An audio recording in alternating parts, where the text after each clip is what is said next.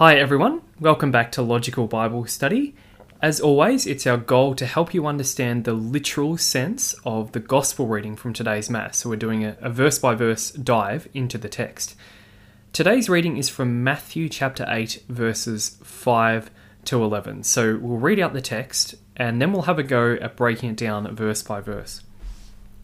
When Jesus went into Capernaum, a centurion came up and pleaded with him. "Sir," he said, "my servant is lying at home paralyzed and in great pain."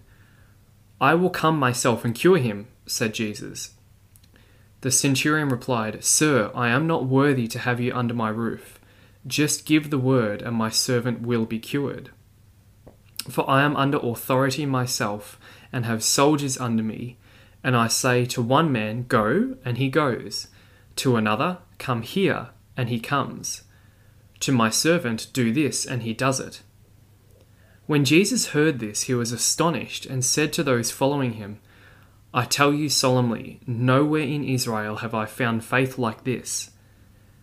And I tell you that many will come from east and west to take their places with Abraham and Isaac and Jacob at the feast in the kingdom of heaven." So there's a bit going on here. What's the context? Jesus has just come down from the Sermon on the Mount and he's healed the leper at the start of chapter 8. Now that healing of the leper was the first of 10 healings in chapters 9 and 10. And the purpose of those healings is to show Jesus, and in fact the kingdom of God's power over sin and sickness. Today we're going to see the second and third healings, which show different aspects of Jesus' healing power. Verse 5, when Jesus went up into Capernaum, now that's Jesus' home base, so he spends most of his time in Capernaum, not in Nazareth. During his ministry, he's in Capernaum, and he apparently has some sort of home there, which might have even been Peter's house. While he's there, a centurion came up. So what's a centurion? It literally means century, so it's a Roman official, mid-ranking, who is in charge of 100 soldiers. There probably were quite a few of these stationed in Judea at this time, so there were probably a few moving around in Capernaum. According to Luke's account of this particular centurion was well known to the Jewish nation and they liked him. He was responsible for building a synagogue in Capernaum, apparently. So that's in Luke chapter 7, verse 5. And it says the centurion pleaded with Jesus. Now that's pretty shocking. A pagan coming to Jesus, this pagan probably doesn't believe in God or even know the Jewish scriptures, but he comes to Jesus knowing that he can heal. It's quite astonishing, and in fact it gets more astonishing, because he says to Jesus, "Sir, my servant is lying at home paralyzed and in great pain." So lots of scholars point out that this must be true and genuine faith, because he doesn't demand a certain solution from Jesus, he just tells Jesus the problem, and he sort of trusts that Jesus will have a solution. So Jesus then says, "Yes, I'll come and heal the man." But another translation of this verse is, "Shall I come and cure him?" So there's a bit of a different emphasis there depending on the translation. And that would make sense because it would have been scandalous. This leader of a pagan army approaches Jesus, who are the Jewish enemies, the Romans, and he asks for help in his own home. That would be scandalous to the Jewish people watching. A Jewish teacher would never go to the home of a Roman centurion. So maybe Jesus here does say, "Shall I come and cure him?" Maybe there is that emphasis. But he does imply that he will come into his home and cure him.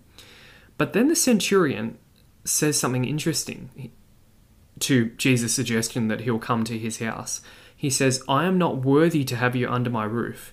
Just give the word and my servant will be cured."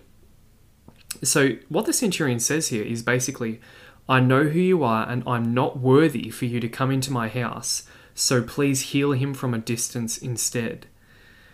So that's miraculous, really. This centurion firstly believes Jesus has the power to heal from a distance, and secondly, he recognizes his own unworthiness in front of Jesus. This is the opposite of how most Romans saw the Jews. So there's something quite incredible going on here with this centurion. Now you probably recognize that line, "I am not worthy to have you under my roof, just give the word and my servant will be cured." That line is used as one of the responses we say in the Eucharistic prayers at Mass. And in that context, it's about we're not really worthy to have Jesus enter our bodies, as in our roofs, but if we just say the word, then Jesus will make us worthy. And so it's actually a fairly decent application of this text here. Verse 9, and this is the centurion speaking, "For I am under authority myself, and have soldiers under me. I say to one man, go, and he goes, to another, come here, and he comes, to my servant, do this, and he does it."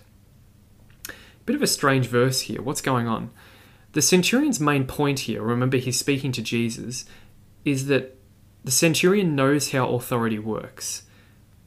And in his case, if the centurion is told to do something by his superior, he does it straight away. And if the centurion gives an order to one of his soldiers, they do it straight away. So the centurion here is saying, I know you have authority over sickness, Jesus. I know how authority works, and I know you have it. So if you say the word, the sickness will disappear.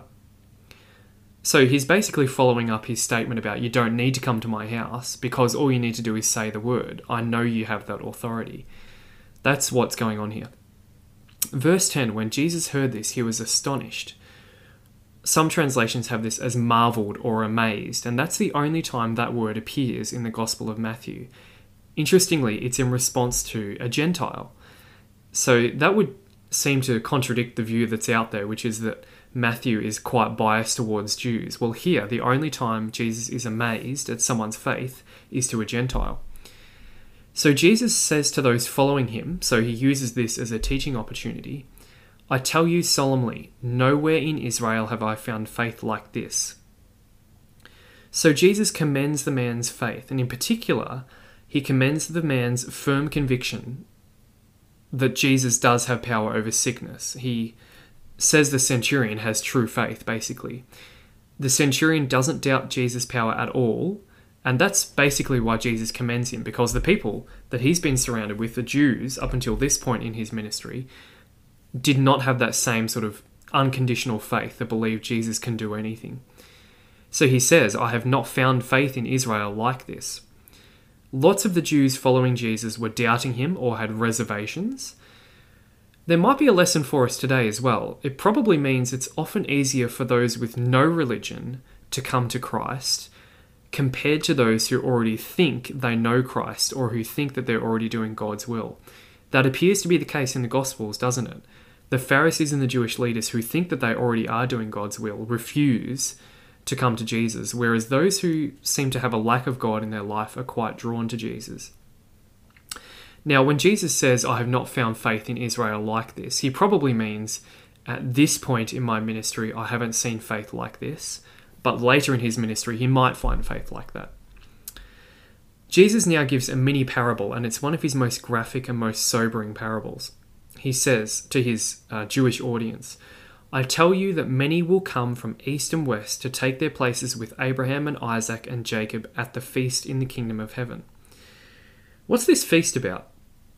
Well, the Jewish belief at the time was when the kingdom of heaven was consummated and came to earth, the Jews believed there would be a big feast with all of the righteous people. So all the Jews would be there with the patriarchs, and it was a big, amazing feast that they were looking forward to. Now, that is sort of true, actually. That is part of Christian belief, that there will be a kingdom banquet. But the problem is the Jews had come to believe that only Jews would be at the banquet. Jesus here says that Gentiles will be at this meal too. He says many will come from east and west, not just Jews. And in fact, he's probably thinking of the centurion, who's already part of the kingdom based on his faith. This would be a bombshell, a huge revolutionary idea to the Jews who were listening to him. Even though it is predicted in the prophets quite a bit, people like Isaiah and Jeremiah do say that Gentiles are going to be part of the kingdom. So they should have known that, but Jesus has to remind them of it because they had come to believe that it would be only Jews.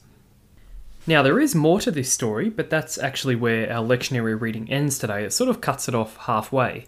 From here, Jesus actually intensifies his teaching. So he goes on to say that the sons of the kingdom will be excluded from the kingdom banquet. So he actually tells them that the Jewish leaders themselves, the sons of the kingdom, will largely not make it into the kingdom of heaven. And then he also heals the centurion's servant from a distance. So all of that happens in the second half of the story, and you can hear that on Saturday of week 12 in ordinary time. Let's turn now to the Catechism. There's just 3 short paragraphs for us to look at. Paragraph 1386, this is in the section about the Eucharist. Before so great a sacrament, the faithful can only echo humbly and with ardent faith the words of the centurion. Lord, I am not worthy that you should enter under my roof, but only say the word and my soul shall be healed.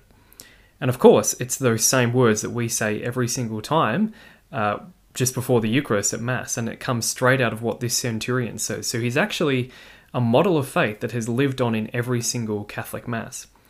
Paragraph 2610, Jesus is saddened by the lack of faith of his own neighbours and the little faith of his own disciples, as he is struck with admiration at the great faith of the Roman centurion and the Canaanite woman. So here we see, once again, the Roman centurion is an example of great faith in comparison to many of the Jews who should have had faith, but they didn't. Paragraph 543 is about the kingdom of God. Everyone is called to enter the kingdom. First announce to the children of Israel, this messianic kingdom is intended to accept men of all nations.